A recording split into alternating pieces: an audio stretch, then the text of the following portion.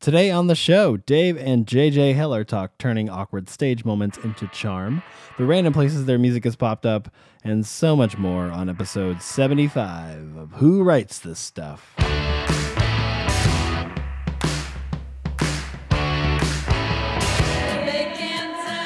Hello and welcome to Who Writes This Stuff, a podcast. I'm your host of said podcast, Nick Flora. I'm coming to you from Nashville, Tennessee. Thank you so much for listening. This episode is number 75, which means, the diamond anniversary? Does that mean all you guys have to buy me diamonds now?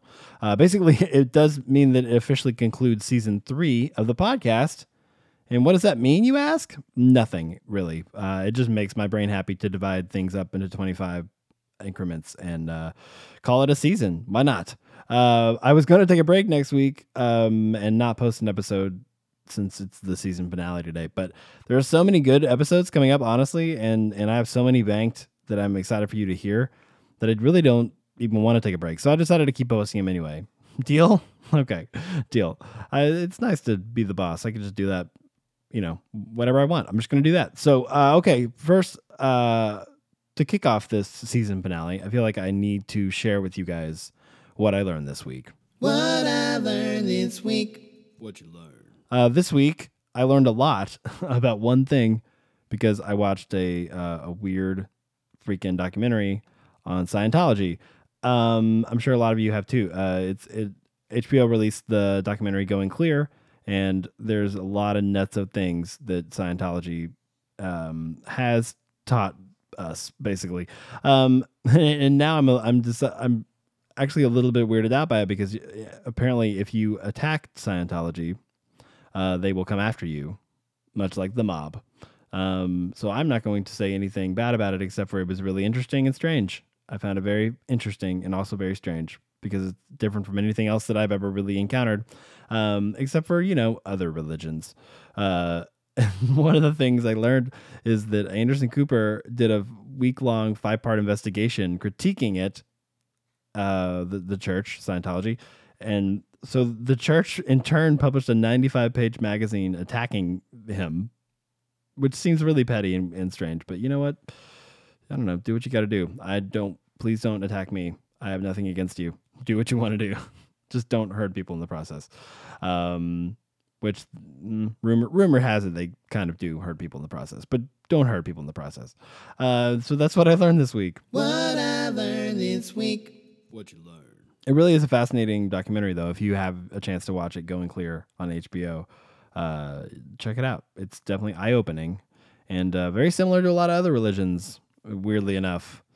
But anyway, this week's episode is JJ Heller, which a lot of you know. JJ and her husband Dave live here in Nashville and were gracious enough to have me come to their house to the interview while their kids slept upstairs, took naps.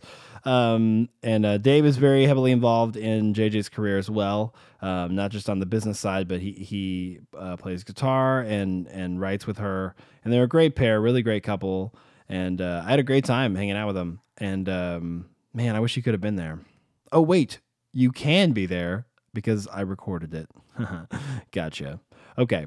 Anyway, so I hope you get a kick out of this episode. And as we wrap up episode 75, season 3 of the podcast, it's there's a really big cliffhanger at the end. You guys are going to be just biting your nails waiting for next week's, which is the Vespers are on next week. If good Lord willing and the creek don't rise, as they say in Arkansas and other places where they say such things. Probably every Cracker Barrel you go to, they probably say that. So, okay, without further ado, here's episode 75 with Dave and JJ Heller.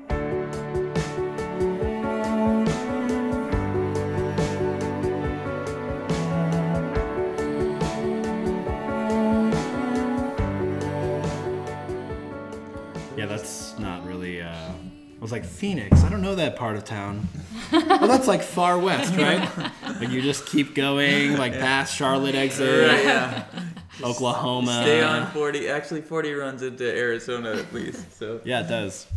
So wait, you were here and then you went to Arizona and then you came back? yes, Well, We we were- were Wait, which one is it? we were in Arizona, lived in East Nashville, moved back to Arizona, moved to Franklin. So just for like fun, just like life it's experiments. just like let's just bounce around. You know, it would be really expensive and super fun. I was like, I just want to get like tastes of different sides of the country. Let's just uproot everything, Just move back keep and forth. zigzagging. We need, maybe your story wasn't interesting enough. You just need some. What was the initial? What was the idea there? It was just a change of scenery. Was it really? No. It'd be amazing. I'm joking. You're like, no, that's what it was. That's what we did. Can't you appreciate the art in that statement? Our lives are art, Nick. Get over it. Was it job stuff or was it just Well- get family out there? Okay, so this month we will celebrate our 12th anniversary, which means that it's been 12 years that we've been playing music full time. Mm-hmm. Congratulations. Thank you.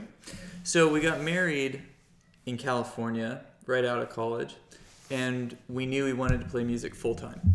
And so we moved to Arizona because it was way less expensive. And everybody there is trying to be a musician. Oh yeah, Phoenix is just know, crawling it's with the, it. Yeah. the mecca, music mecca. Yeah, Glendale's like East Nashville. It's just Yeah. crawling with those hipsters. Totally, And yeah.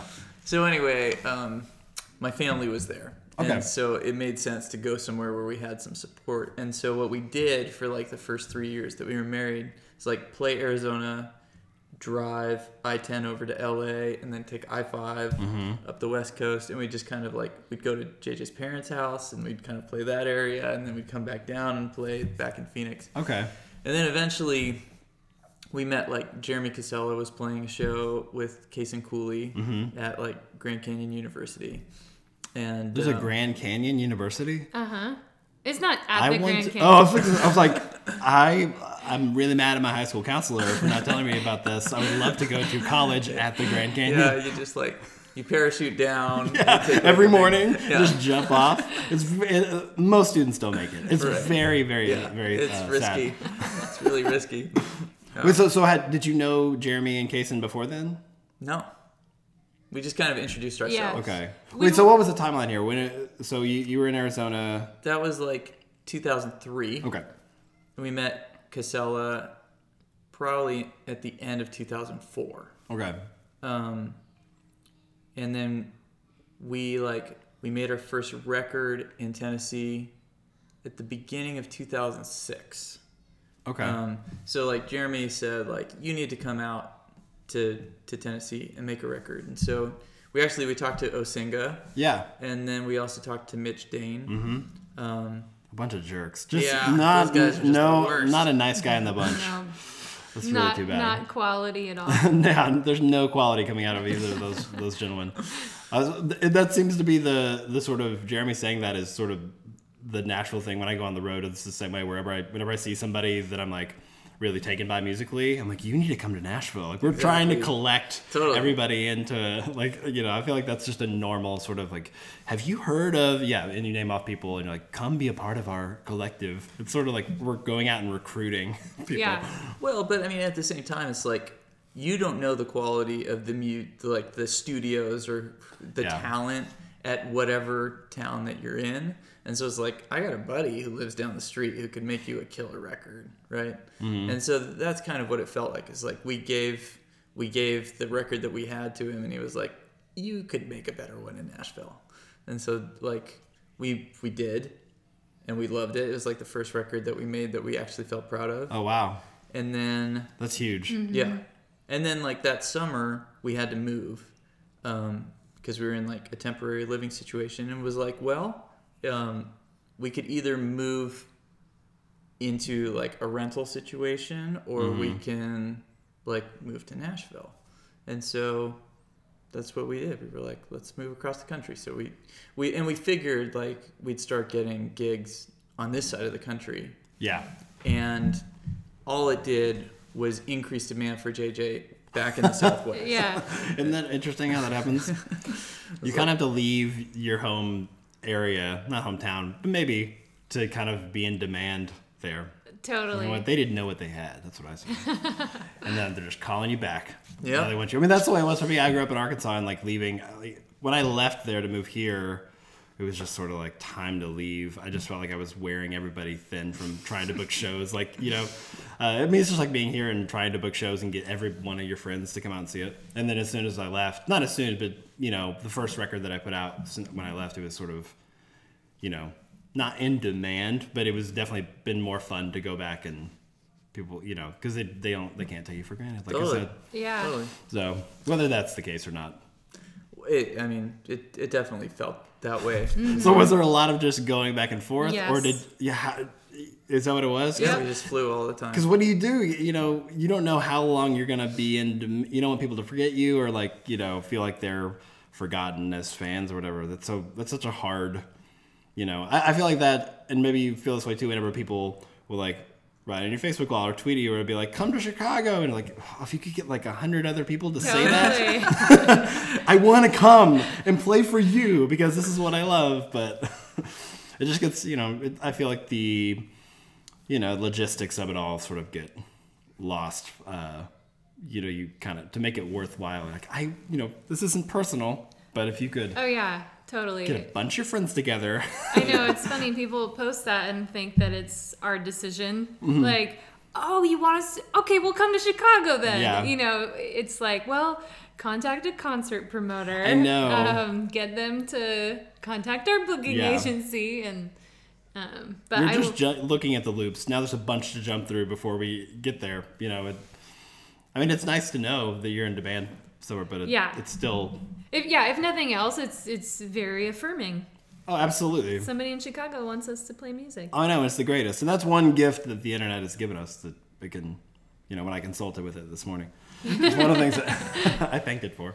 But so Arizona, and then you moved here. Yeah. And then back there? Yep. Yeah, eventually because of the demand? Yeah, we were just kind of we didn't get any gigs out here. Yeah. So we just kept, it wasn't that we kept flying out west because we didn't want to lose our fan base there. We were flying out west because we weren't getting gigs anywhere else. Yeah. So were you basically trying in Nashville proper, or just the region? I was calling everywhere. Every surrounding state. And the people who said yes lived in the Southwest and the Northwest. Yeah. And so it was just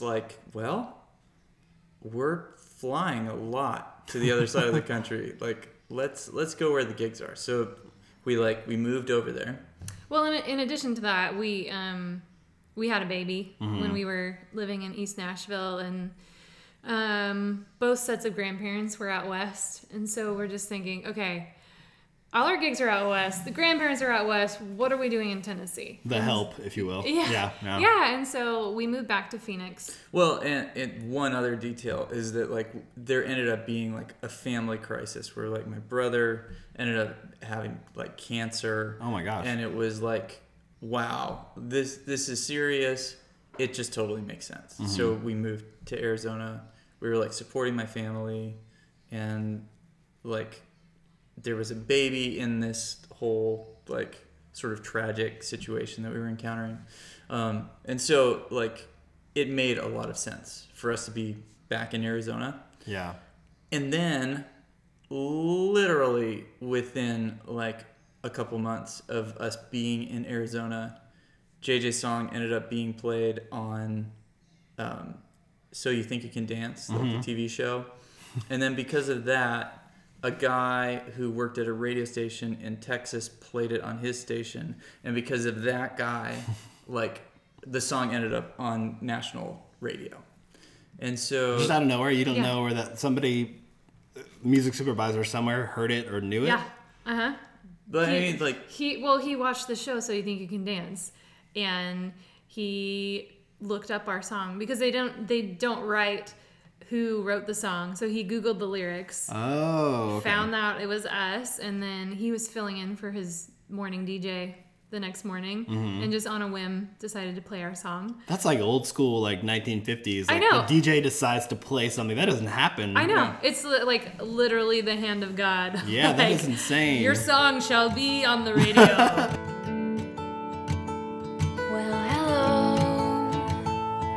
Little baby, your eyes have never seen the sun. You should know, little baby.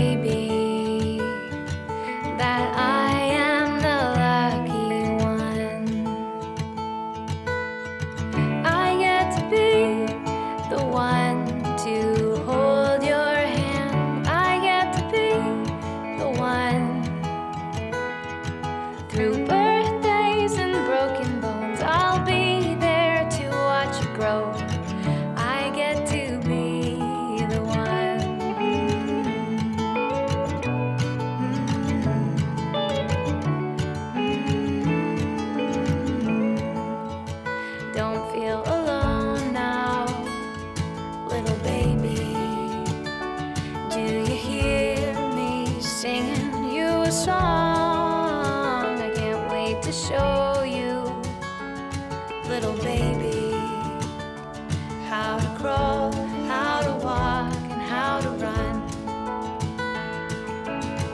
I get to be the one to hold your hand. I get to be the one. Through birthdays and broken bones, I'll be there to watch you grow.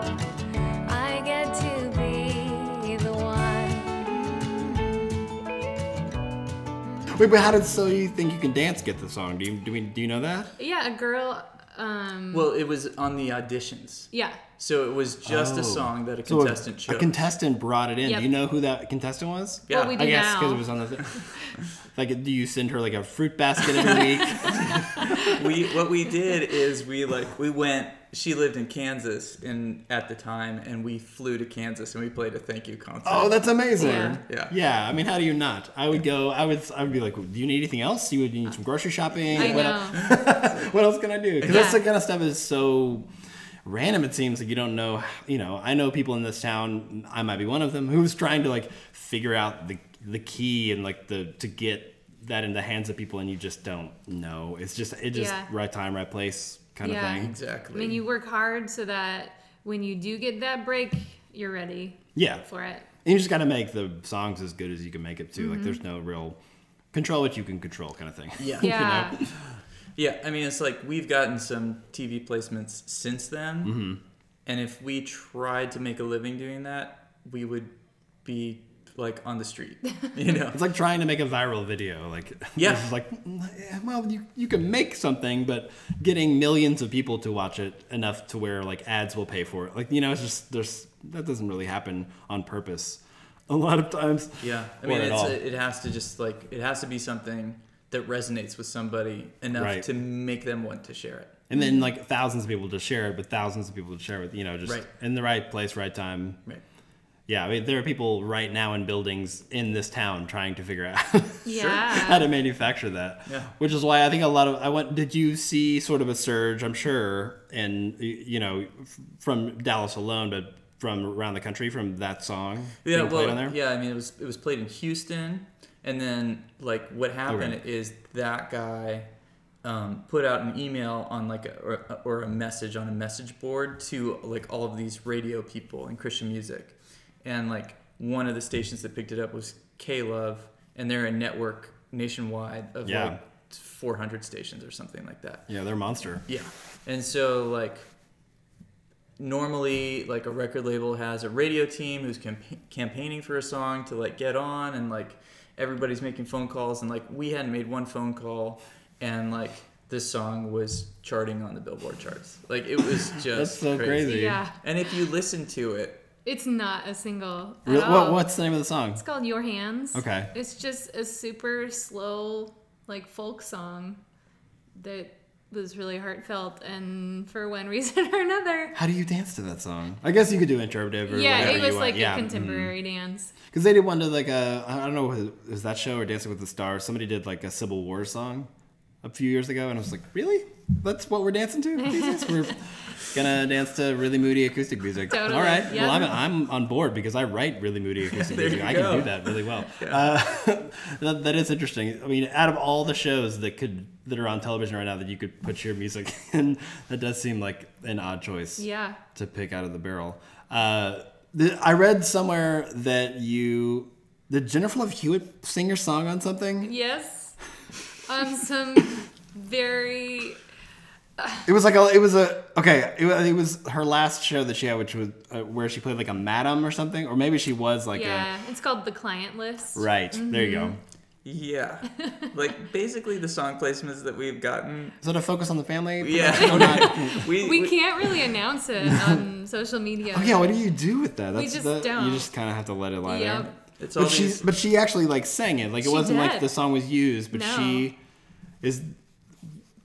How? That's so bizarre. I know. It's really interesting. Did you know beforehand, or was it one of those where it's like, hey, like somebody calls and like, tune in tonight, and then click, and you're like, what is that? We work with a song placement Yeah. company, and so they're always working to try to get these placements, and so they just landed that one and told us, hey, Jennifer Love Hewitt's going to be singing your song. It was So- like, yay! And then we saw and we're like, like, the what's the preview. show about? Oh no. Oh, that is really interesting. I just talked to. Are you familiar with Small Town Poets? Yeah. Well, that I just talked to them yesterday, and they had this similar thing this week where they had one of their old shirts on like a show on NBC that a character wore, and it was like a really good like screenshot. They had it, and they watched the video, and it was like the dialogue that was used in the scene is just nothing they would ever play for like their crowd. So they just had to like they didn't even want to tell like what the show was or anything. They were just sort of like, oh, this is sort of. I know. Like, It's they get excited and then they can only really show their friends and Yeah. you know it's like the biggest break Small Town Poets got in like 10 years. Sure. You're like, are you kidding me? Well, but I think though it kind of speaks a little bit towards just our general philosophy about our music, and I think like the industry in general, like Christian music, they have their own genre. Sure. Like, and so if you want to find the Christian music on iTunes, you go to the Christian music genre, right? And like our perspective is just basically like we want people who are outside of Christianity to hopefully find our music. And so we post it in the singer-songwriter genre. And like Yeah. that might not be as ideal for sales because we're not necessarily going straight to the target market, but at the same time like our target market, like just as far as our mission is concerned, is the world rather than just going straight to the church. And so like what we hope that those TV placements and people who find the music on the singer-songwriter page, like we hope that it opens up the rest of JJ's catalog so that like they hear the song that ends up getting a placement or whatever it happens to be, and then they end up like looking a little bit deeper and seeing like what makes JJ tick through the rest of her songs. Well, it's so obvious when you listen to it that it doesn't seem like it's, you know, pandering to any type of crowd. It just seems like you really care about what you're singing about at that moment. I think that's what brings people in initially. It doesn't matter what you're singing about as long as like the heart is there. And I feel like people just want music that feels authentic and feels honest and real to whoever's singing it. It feels a little bit dirty to talk about, you know, your music using the term like brand or also, and I understand those are all sort of necessary evils to sort of, you got to put it into some kind of category so it can go out through the machine and get out to people. Totally. But that's an amazing thing also about you know, now, you know, you could just put it literally like this is being recorded and I will put it on a website that will go to iTunes and then it's out, you know. Yeah. Quick, say something amazing. Yeah. Quick, no pressure. How can we make this viral? I have unanswered prayers. I have trouble I wish wasn't there. And I have asked 1,000 ways that you would take my pain away. You would take my pain away.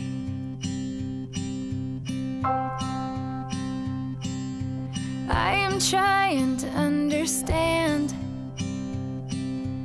how to walk this weary land, make straight the paths that crooked lie. Oh Lord, before these feet of mine. Oh Lord, before these feet of mine. When my world is shaking, heaven stands. When my heart is breaking, I never leave your hands. Where initially did this sort of collaboration between you two, I mean, not obviously you're clearly in love and marriage, blah blah blah, but no, but what I want to know, Love, whatever, blah, blah, blah. it's so common. I want to know.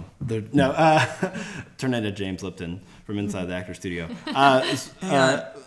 Yeah. The red light is on the mute thing. Is there a signal coming I through? feel like I should take a drink because you're another guest who mentioned that. That just means that it's recording. Okay.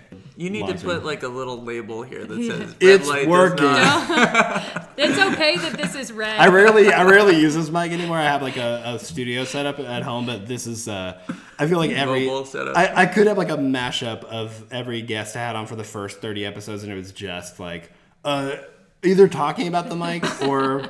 But it happened two episodes ago. Colin Hay did the podcast. Colin Hay from Men at Work, and the first 5 minutes he was like, "Where'd you get this?" Like he's touching the microphone. I was like, I feel like I could do a supercut of everybody who talked about the microphone and just put that out as its own thing. It's a drinking game. How did you guys start writing songs together? Did you meet in college or? We did meet in college. Good guess. All right. And Is this a thing you wanted to pursue in No. college? No, Isn't that I funny? didn't know what I wanted to be. Dave went to school to be a photojournalist, and he had wanted to do that since junior high. Is that why you have to go to Afghanistan after this? Yeah, gotta hop on my a chopper. chopper is taking me across. You just run out in the yard with your vest, you hop on the See chopper, ya. it flies off. When does this end? Yeah. The chopper's coming. So gonna be great. anyway, I had just started writing songs at that point when we met. Dave was leading worship for an on-campus ministry, and I joined the worship team. And just one day after worship team practice, I said, "Hey, do you guys want to hear a song that I wrote?" And I, You grabbed- didn't know that grabbed the question guitar. would change your life. Yes, Isn't it funny? exactly. In like the movie of your life, that's the one where everybody in the audience is like, "Oh, this is it." That's right, man. Yeah.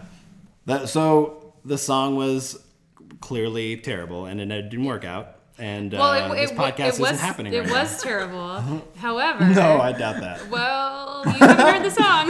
Get a guitar. We'll be the judge. I don't even know which one. I could probably. You guess, remember but- first songs that you wrote? I don't remember them. All I know is I wasn't impressed. Yeah, he wasn't.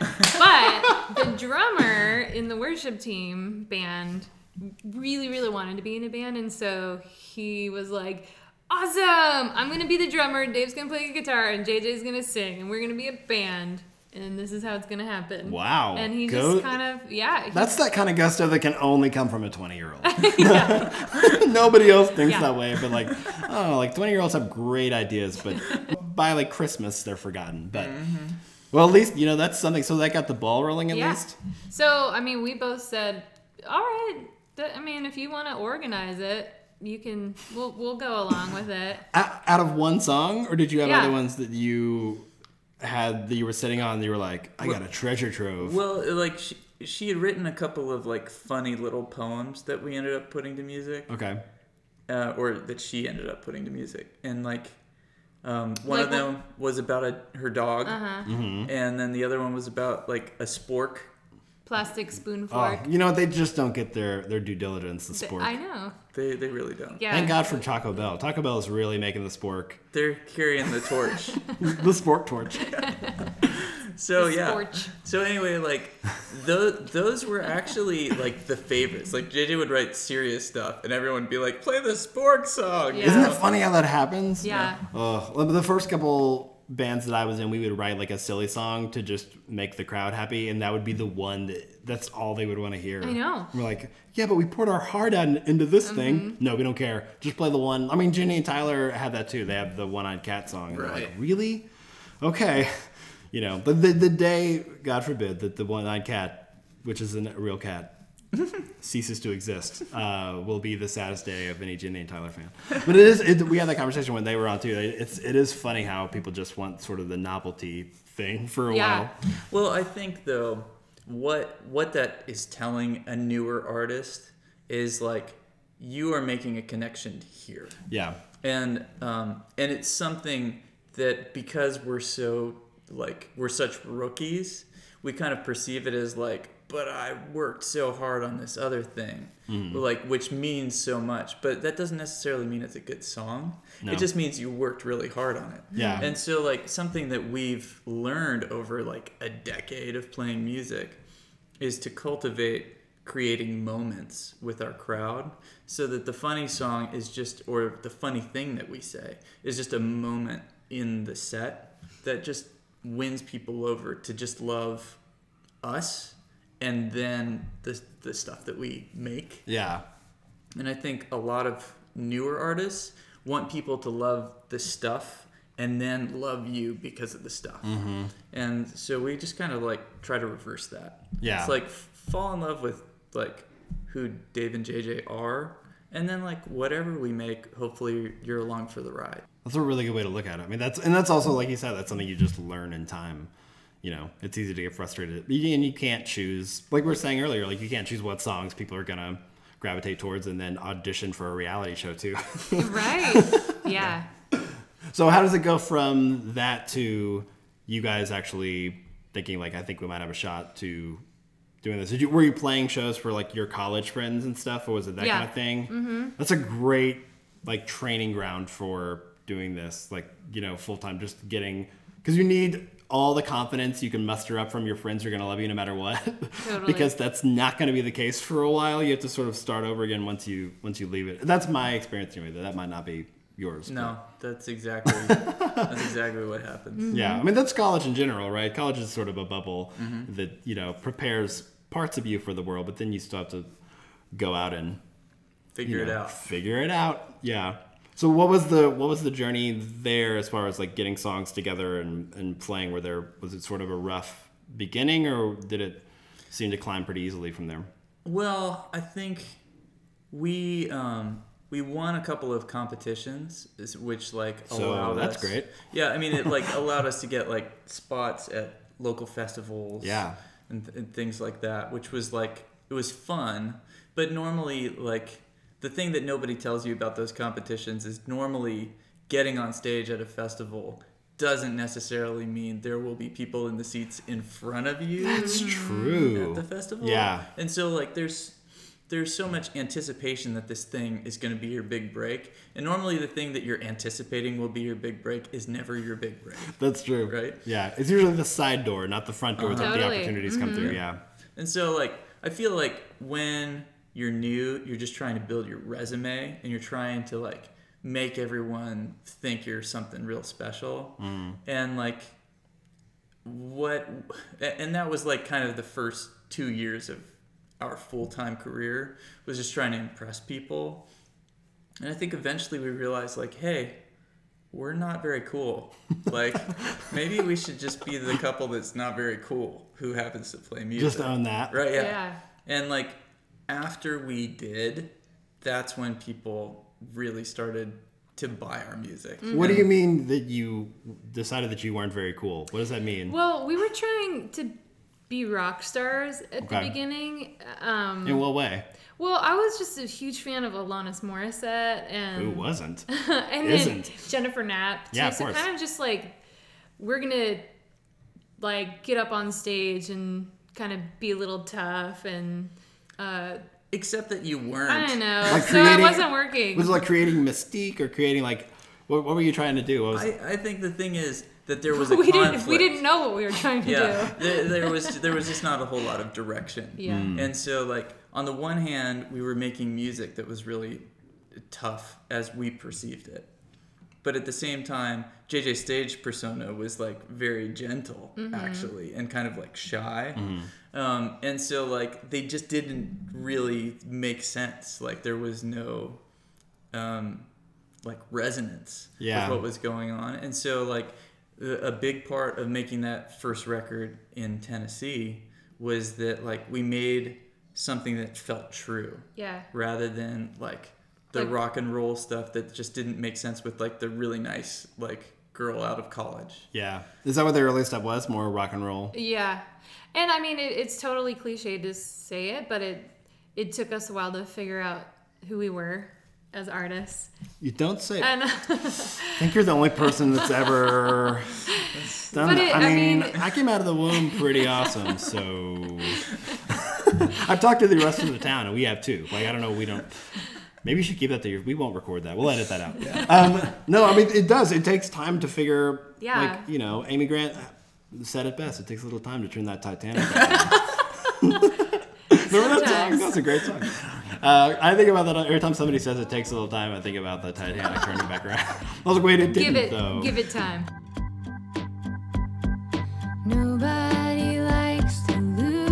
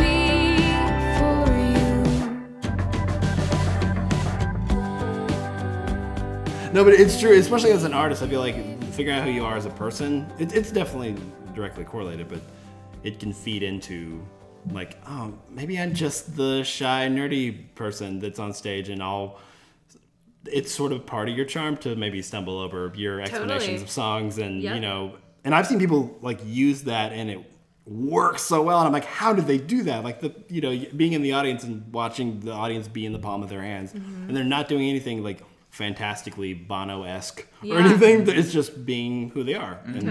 that's once again that's sort of where audiences, flock to that for the most part, as far as keeping their attention, maybe. Well, I mean, it's just the authenticity of someone who knows what they're supposed to be doing, Yeah. and they're doing it really well right then. And like, I think the audience can sense when somebody is trying to be something that they're not. Absolutely. And they can sense when you're feeling really uncomfortable too. And the last thing you want to do is make your audience feel uncomfortable and feel sorry for you. Yeah. Pit stains tend to do that too. Well, so we learned early on that when we make a mistake, when there's a huge train wreck on stage, in the beginning, especially I used to get super embarrassed, and then what we realized is we can totally use that moment to bond with the audience. And so if I forget a lyric or he misses a chord, Hypothetically, we were. no, yeah, I never Dave, miss chords. no. So we'll just like stop in the middle of the song and just say, "Man, we totally messed up right now," and then Oh, that's so charming. and That's then so, everybody yeah. laughs, and then it's their favorite part of the show. Isn't that weird? Yeah, But I mean, I think when we were younger, we might have stopped and just been like, "Oops." Oh man, And then Yeah. it I'm just so would have been, sorry, you guys. I'm so We're the sorry. worst. Right, yeah. Painfully awkward. Over apologizing, Yes. self-deprecating guy. Yeah. I wasn't that for 4 years straight at all. I don't know what you're talking about. Why would you even bring that up? No, that's so true. Do you have any advice for people there's a lot of musicians and artists who listen to this podcast? Like, what would you, like, is there any advice to sort of getting to that point or figuring out like who you are as an artist? Well, I feel like a big thing is just paying attention to what people are responding to. And like, I think sometimes we're so concerned with trying to portray ourselves in such a light that we're not even paying attention to like what's actually resonating with people. And so, when I'm talking to other artists, I'm just asking them like, what is the thing? What's the time in your set where you just feel like everyone is with you? And like, pay attention to that, because like that is what will power the rest of your career, is like getting the audience with you. And so if it's funny songs, maybe you should start writing some funny songs. And if it's like the song that makes everybody cry, then write songs that make people cry. Yeah. And I think it's important to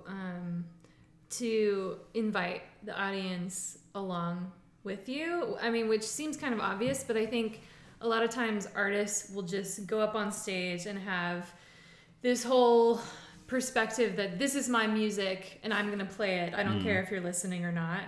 And Which you have to do in Nashville. yeah, You kind of do. Totally. And it's a self-defense mechanism. However, I feel like when you do that, you're always keeping the audience at arm's distance. So even if you're an amazing musician, there's still this, like, the audience still can't necessarily connect with you because you're not inviting them to. And so for us, like, we are surrounded, where we live, with people, like, hundreds, if not thousands of people who are more talented than us. But we have found a way to connect with our audience. And that, I feel like in a lot of circumstances, is more important than how skilled you are I playing think your instrument. There is a threshold that you need to reach you need to be this skilled Right. to make a living. Yeah. Right? But then you surpass that skill, and sometimes you think like, well, I'm so much better than these other people but that doesn't necessarily mean that you're going to connect with an audience, right? And and if all the super talented people actually got paid what their talent was worth, we would totally be out of a job, right? But it's it's not talent equals success. It's talent plus relatability plus love. There needs to be something likable. Yeah. There's all of these different sort of components you need to have. If you're independent, you need to have a mind for business. There's all of these different factors that are just sort of cogs in the machine or spokes in the wheel or whatever. Yeah. I mean, there's definitely a lot of hard work. Yeah. I feel like depending on who you meet, it takes time for each artist that you meet will have a different sort of thing that they struggle with, or that they're, they might be really good at promoting themselves, but maybe the songs aren't quite there. And learning what not where your weakness is, but where your strengths are too. I feel which is hard because you have to be really honest with yourself. And then you have to ask for help, which, is also a lot of people have problems with. But, that's really good advice. I'm just going to make some calls here. No, I'm getting my phone to check, because there was a Twitter questions that people wanted me to ask you guys. Let me check and see if our daughter is awake or asleep real quick. While we're having a break. The only one was, do you miss Arizona? That was funny. Well, JJ, do you miss Arizona? I do. I have especially missed it this winter with all the snow and ice in I was about to say, Tennessee. Yeah, I know you were a West Coaster, so glad to see that you're alive, because this was a rough one. Yeah. I miss being close to family. I was just out there. I go out there once a year and play shows, and it's, I think I've said this on the podcast before, but it's sort of, and I said it on stage, it feels like we're not supposed to be there. Oh man. There's a sense of right outside there, not even a quarter of a mile is something that can kill us all. And it seems like somebody was just well, there's a bunch of desolate stuff. Let's put a strip mall here. And I was just guys, do you feel this? And they were all yeah, but we're pioneers. We're what are we going to do? They own it. They're and things you mentioned, mowing the lawn. They're what's that? You mean our dirt that's out there? Or rocks? Moving the rocks around. Yep. Oh, yeah. That's exactly what it was You want to go move our rocks or, sort them by size? I don't know what there's a lot of things where I have to remember, especially when you fly out to places that they're not going to get sort of reference points to certain things. They're oh, what's that? Or they'll sort of laugh at you. One amazing thing that I will give Arizona props for, no condensation on glasses. Did you know that? What? That's what they told me. It's not to the same degree. There's still condensation. You know what? I want to believe it because, I was drinking out of a glass at this house show and I put it down on a coffee table and I was wait, do you have a coaster? And they all laughed and they're we don't need coasters. There's no condensation in Arizona. And then they laughed for 39 minutes. Wow. And there's no need for it, but it's Arizona. And the town that I played in was outside of Phoenix. It was Surprise? Yes, thank you. You read my mind. I was I'm blanking on what it was. It was called Surprise, Arizona, which is the greatest name. Anytime I'm there, I'm it's so good to be in Surprise. You have to. How do you not? They call it Surprise because it's you're surprised that anybody lives there. It totally is. And shout out to anybody from that show. Kidding. That was listening. No, this is, but they know it. That's the thing with people in Arizona. They have such a good sense of humor about where they live and everything. The people that I met anyway. But it was very surprise. I want to run for mayor of Surprise, Arizona, because I have so many ideas. Why is the biggest industry? I feel the biggest industry there should be Party City. We should just sell party supplies in Surprise, Arizona. That's a good call. Okay, have you noticed this about Arizona audiences though, that they are very reserved? We've noticed that. Yes.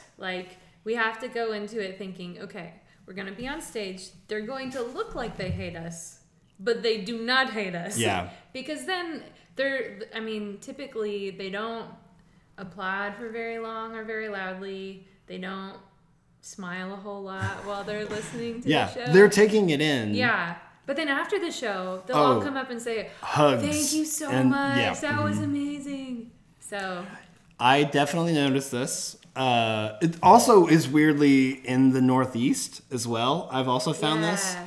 and it's not that I have to remember that I'm not a stand-up comedian, that I'm like performing songs and I'm always like, I wish people, I played for many years for the aforementioned shows, audiences who weren't really paying attention. That I have to remember that they're actually taking it in and they're listening to what you're saying, and maybe that doesn't warrant an immediate response. If we could see the thought bubble of their brains, Totally.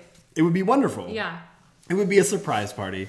But yeah, I have found that, and I think it's just a Southern thing. I grew up playing shows in the South, and you're used to people being a little bit more, Demonstrative. Thank you. That's way nicer of a word than I was going to use. Shirtless is what I was going to say. I weirdly enough, I have sort of a notes app on my phone like we all do, and I write down ideas for songs when I'm driving around or whatever. So I started doing that for the podcast too, because I'm like, I'll think of something, I'm like, oh, that'd be fun to ask somebody. So these are just random questions, and I'm going to pick one out of random and ask you. Did you even answer the question? She missed Arizona. Yeah. Well, that was, somebody on Twitter asked if she missed Arizona. Okay. I do miss I was just Arizona. making sure. Really, you know Keep what? her on track, Something Dave. I love about Phoenix is that they have these mountain preserves in the middle of the city, so you can just drive Really? and go hiking. In the middle of the city. Yep. I missed that. Yeah, it's You should Pretty pay great. more attention. Yeah, I was staring at my GPS is what I was doing. Just terrified of, hitting a coyote or something, because that could Roadrunner? happen. Yeah. Yes. If I had a nickel for every time I hit a coyote with my car, You'd have enough to put in like a tank of gas, maybe. Or I'd be no? a very poor man. That sentence never gets finished. I want that sentence always would. A lot of these are really entertaining because I don't know. I didn't really say the full thing. Oh, here's a good one. Are you superstitious at all? And I thought of this because one time, I would say twice in high school or around that age, I got into 2 car accidents right after I filled up my car with a full tank of gas. So now literally every time I top off my tank, I think like, am I going to get in a wreck? Although I've had far more times when I filled up my tank and I didn't, you still, maybe not superstitious as much as like think about those things and how they correlate or like run Yeah. together. Anything like that come to mind? You can say no. not well. Actually, are you familiar with Brene Brown? Yes, No? yeah. Okay.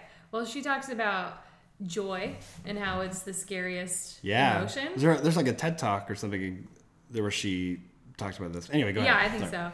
But just the fact that that everybody is a little bit superstitious. Like sometimes we're afraid to say things out loud because when you watch a show, like if she talks about if the family's in the minivan and the music is playing and they're all laughing and smiling, Something bad's you know happening. that Yeah. they're about to get in the wreck. It's true. And so I've noticed that about myself, and I never thought I was superstitious before until I heard her talking about that, and then it made me aware. And so now I'm trying to, because before I would be afraid to be thankful because I wouldn't want to say out loud, oh my gosh, I'm so thankful that my family has been healthy for so long.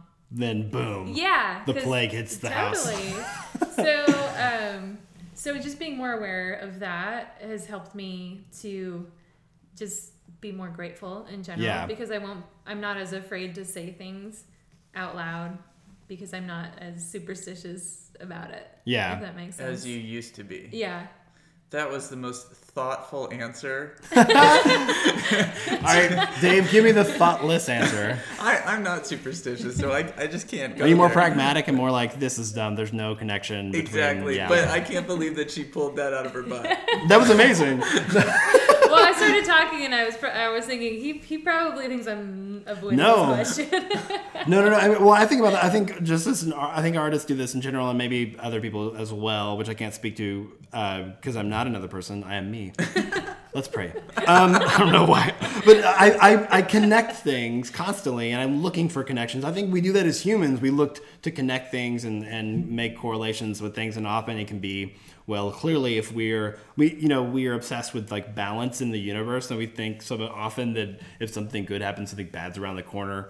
And I think a lot of it is a condition because of that, because TV shows teach us that. Like, Yeah. there are certain shows where it's a red herring. If Hello, something. Lost. Yeah, Exactly. If anybody on Lost smiles, something Totally. bad's They're about to gonna happen. die. It's Or coming up. lose a limb, or at least. Because I think that is whenever somebody is happy, and then something horrible happens to them, we're like, well, at least they were happy at the end. We can have that thought. Yeah, I don't know. Or Breaking Bad. There's these shows where that happens, where it's like, oh no, he's happy. This isn't good. Everybody Yeah. buckle down. Dude, I totally. There was this time when we were watching Lost, and I made this observation. It was like, every time something is about to happen, something happens to Saeed. Poor He always Saeed. gets hit over the head, or does. it was awful. First season, for sure. Oh, for sure, yeah. I feel like every season, one character just got it Yeah. over and over. It's true. You know, and that's when you really are tested by like your devotion to certain characters. Like, you didn't know you loved Sawyer enough, and then he just kept getting hit with all this stuff. You know. There you go. I also blame shows like that for, like, my brain wants to size people up, and I don't want to like this character, but then you show somebody's backstory, and you're like, man, I struggle with that too. Dang it, I love Hurley. We always wrap up the podcast with a series of lightning round questions. Okay. Since there are two of you, you can both answer. I'm not, or you can toss it back and forth. Okay. You do whatever you want. They are completely unrelated to each other, so it's gonna seem super random. But I get the light out of it, so who cares? I don't know why I'm qualifying this. Do you have a surprising musical influence? This isn't very lightning, is it? No, it's okay. The questions are more more than the answers are. And I edit this, so take your time.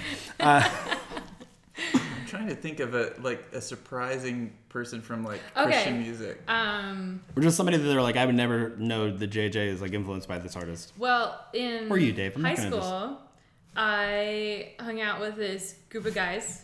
They played guitar. They were in a band, and they introduced me to alternative music. And I've so heard of this. I listened to like alternative rock. And so Like who? Uh, Just like the big ones, like the Pearl Jam, like your Nirvanas, Yep. your... Or yeah, Who else is put in there? Yeah, Smashing Pumpkins. what about Presidents of the United States or something? Oh, I Totally. love the Yeah. Presidents. It's amazing to me that when a song from the 90s comes on that's just like grunge alternative, I'll know all the words. she'll just start singing along. And I'm Weezer? just like, who Oh, yeah. are you? Yeah. If you want to destroy my sweater. Whoa, whoa, whoa. It's the best. I mean, I think it's amazing, even now, like on satellite radio or whatever, where like on 90s on 9, the like Presidents, like Peaches will come on. Yeah. Like, I haven't sung my own songs with as much passion and fervor as when I sing Millions of Peaches. Peaches for me. Millions of Peaches. Peaches for free. That's a good one. Those early influences are really, because I feel like I held on to my Weezer influence for a long time, because I feel like before them, I sort of took, that was sort of in my early, schooling of music was around that same time when all that stuff was on the radio, and I thought you just had to take so much so seriously, and they sort of like, they seem to take really silly things seriously, but it's still like I felt the passion and emotion behind it. Yep. That's a good lesson. Okay, hang on. Okay. I've got a reference for you. Oh no. Okay, so when I was a kid, I went to a concert that my parents took me to, and it was this husband and wife duo called Steve and Annie Chapman. Okay. Okay, so Steve Curtis? no, Steve Okay, and just Steve. Annie Chapman. Okay. And so I really enjoyed their show, and at the end of the show, I was like, I want to take those people home for dinner. Like, can they come home for dinner? And so, in the back of my mind, that's just been something that's always influenced the way that we play shows. It's like, if somebody wants to invite us home for dinner because they think that we could be friends, Yeah. we've mission accomplished, right? Yeah. But I just wanted to play you just a little snippet of Steve and Annie Chapman. yeah, play it.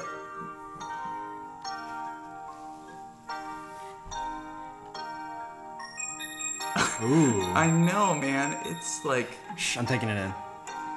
I love that it's on Spotify. This is a super long intro. Yeah, let's produce this. 16 bars. Still going. Here it comes. She skipped across the room in her pretty new dress. Did a ballerina turn. Okay, that's enough. This is like 1988. Yeah, man, this is like it is. It's totally going back to the 80s, but The production. 86. Oh, Yeah. so close. So, yeah, they're a major influence. Not on my music. Okay. I was waiting for the other shoe to drop on that. No, I mean, I totally get where that's come from. You take things, even if it's not like creative, you can take things from like, oh, I like how they did that. Mm-hmm. Yeah. Dude, That's a good response. I need to come up with. There's totally a better sample. That's, I here it is. I want to think that you like jog around the neighborhood to this. Is this You Got a Friend in Me? I know, it totally sounds like it.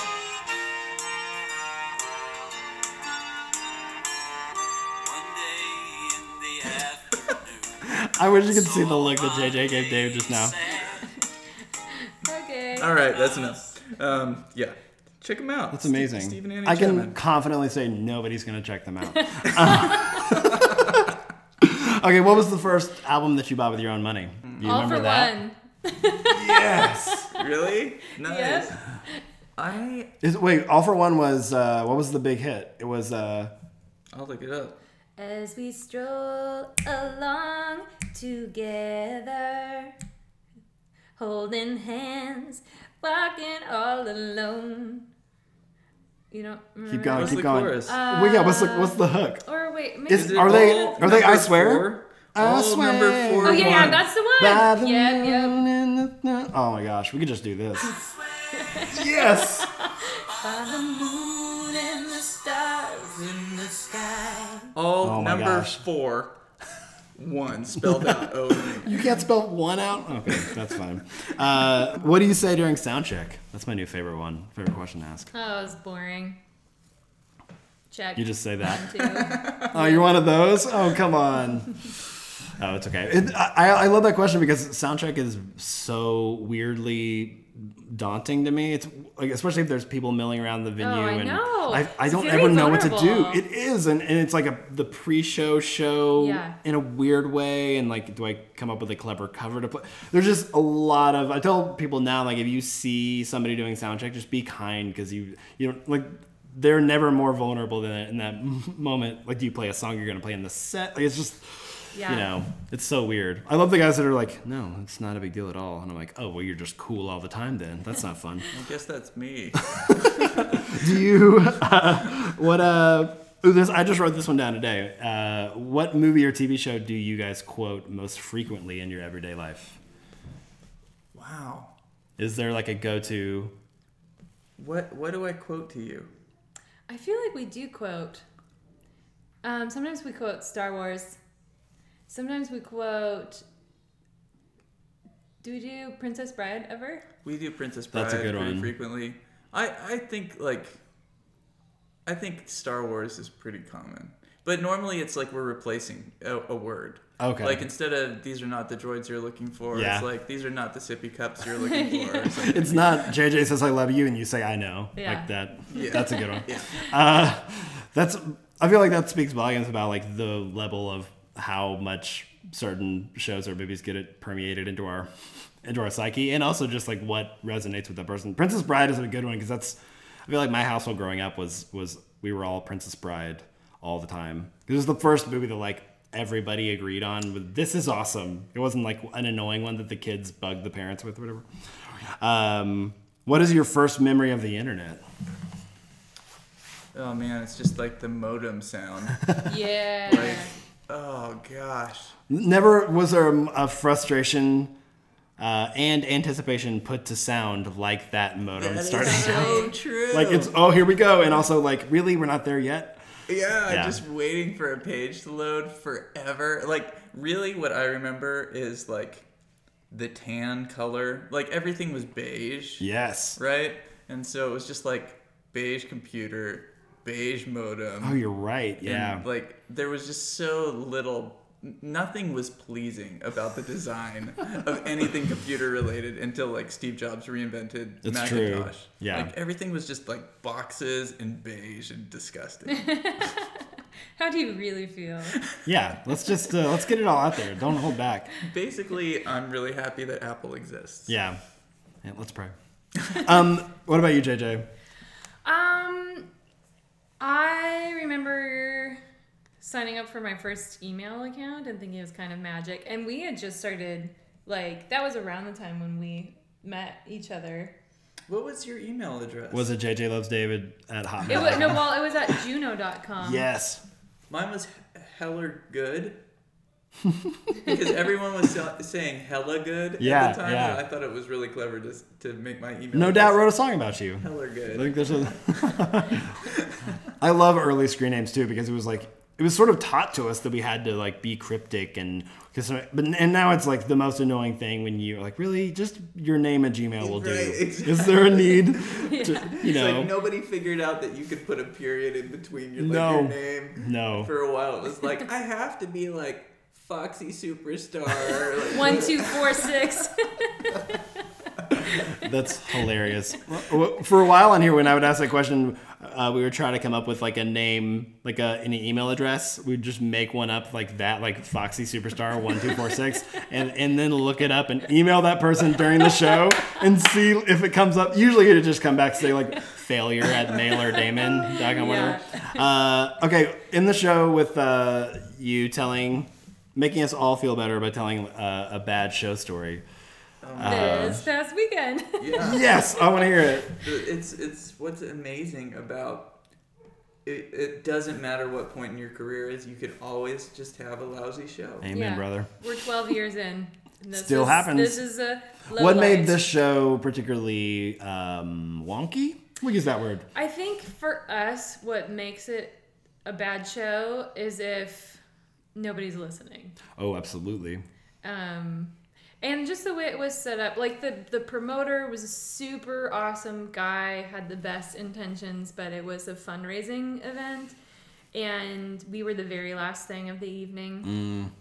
And everything was going overtime by like 2 hours. Oh no! The event started at 5:30. We were supposed to go on at 9. Whoa! Didn't get on until 10:30. By the end of it, You exhausted your audience first off at that point. Yeah. there were like 15 to 20 people left. Who were maybe listening. Yeah. So I mean, but like that's the irony is that like even if you're getting paid well, it's still not fulfilling. No. Like it just feels like you feel bad that you're getting paid well. Yeah. To like be a part of. I've had those moments too, and it's a little bit of a comforting feeling of like, oh, good, I'm not doing music for money. You know, like if I was, because sometimes it's like, well, you know, especially when you have to, I book myself, so I'm like, you know, I want to make sure that I get paid for my time and all this stuff, and you can't kind of convince yourself like, gosh, why is it such a big deal? But then, you know, you get in a moment like that and you're like, no, I want this to go. I want everybody to be happy and involved and, you know, engaged. And when it doesn't happen, you're like, oh no, you can't pay me enough to do this every night. Cause yeah, that's a rough one. That's a sad answer. It was sad. You guys. Well, there are the occasional, you know, bad show stories that you're like, oh, after you're done with it, you're like, well, at least we have a story. Yeah. That's true. So. Well, I have one funny story. All right, hit me with it. Okay, so it was after we had met Jeremy Casella. It's all his fault. Yep, and we had like a tour fell through, and I just decided I'm gonna go ahead and book a couple of shows with Jeremy, and he'll fly out and we'll play these shows together. Mm-hmm. So Jeremy flies out to California, and we played a couple of different gigs, and this was like the last one. And it's at this venue where we've had a lot of success in the past, but for whatever reason, it was really empty. Like this venue was before showtime.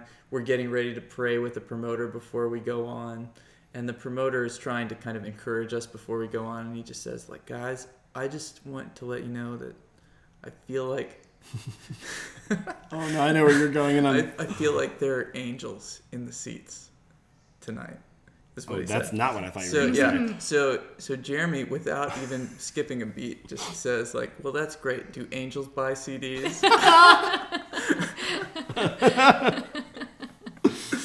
Oh man. That's amazing. It's always bad when you're praying with the promoter and they're like, "Dear God, please let somebody show up tonight." Oh, well, that's amazing. Thank you guys for letting me come to your wonderful home and bug you for an hour and while your kids nap upstairs. No problem. Or try to. Totally. And that does it for episode 75. If you'd like to check out more of JJ and Dave's music, you could do so on iTunes, Amazon, or anywhere music is sold. Plus, you can follow JJ on Twitter at JJ Heller or on Facebook.com/JJ Heller Music. You can follow the podcast on Twitter and Instagram at Who Writes Pod, plus Facebook.com/Who Writes This Stuff. And share with me what you learned this week, and I'll read it right here on the show. Well, thanks for listening for episode 75 in season 3. And Who Writes This Stuff? I'm Nick Flora. Now go do something creative.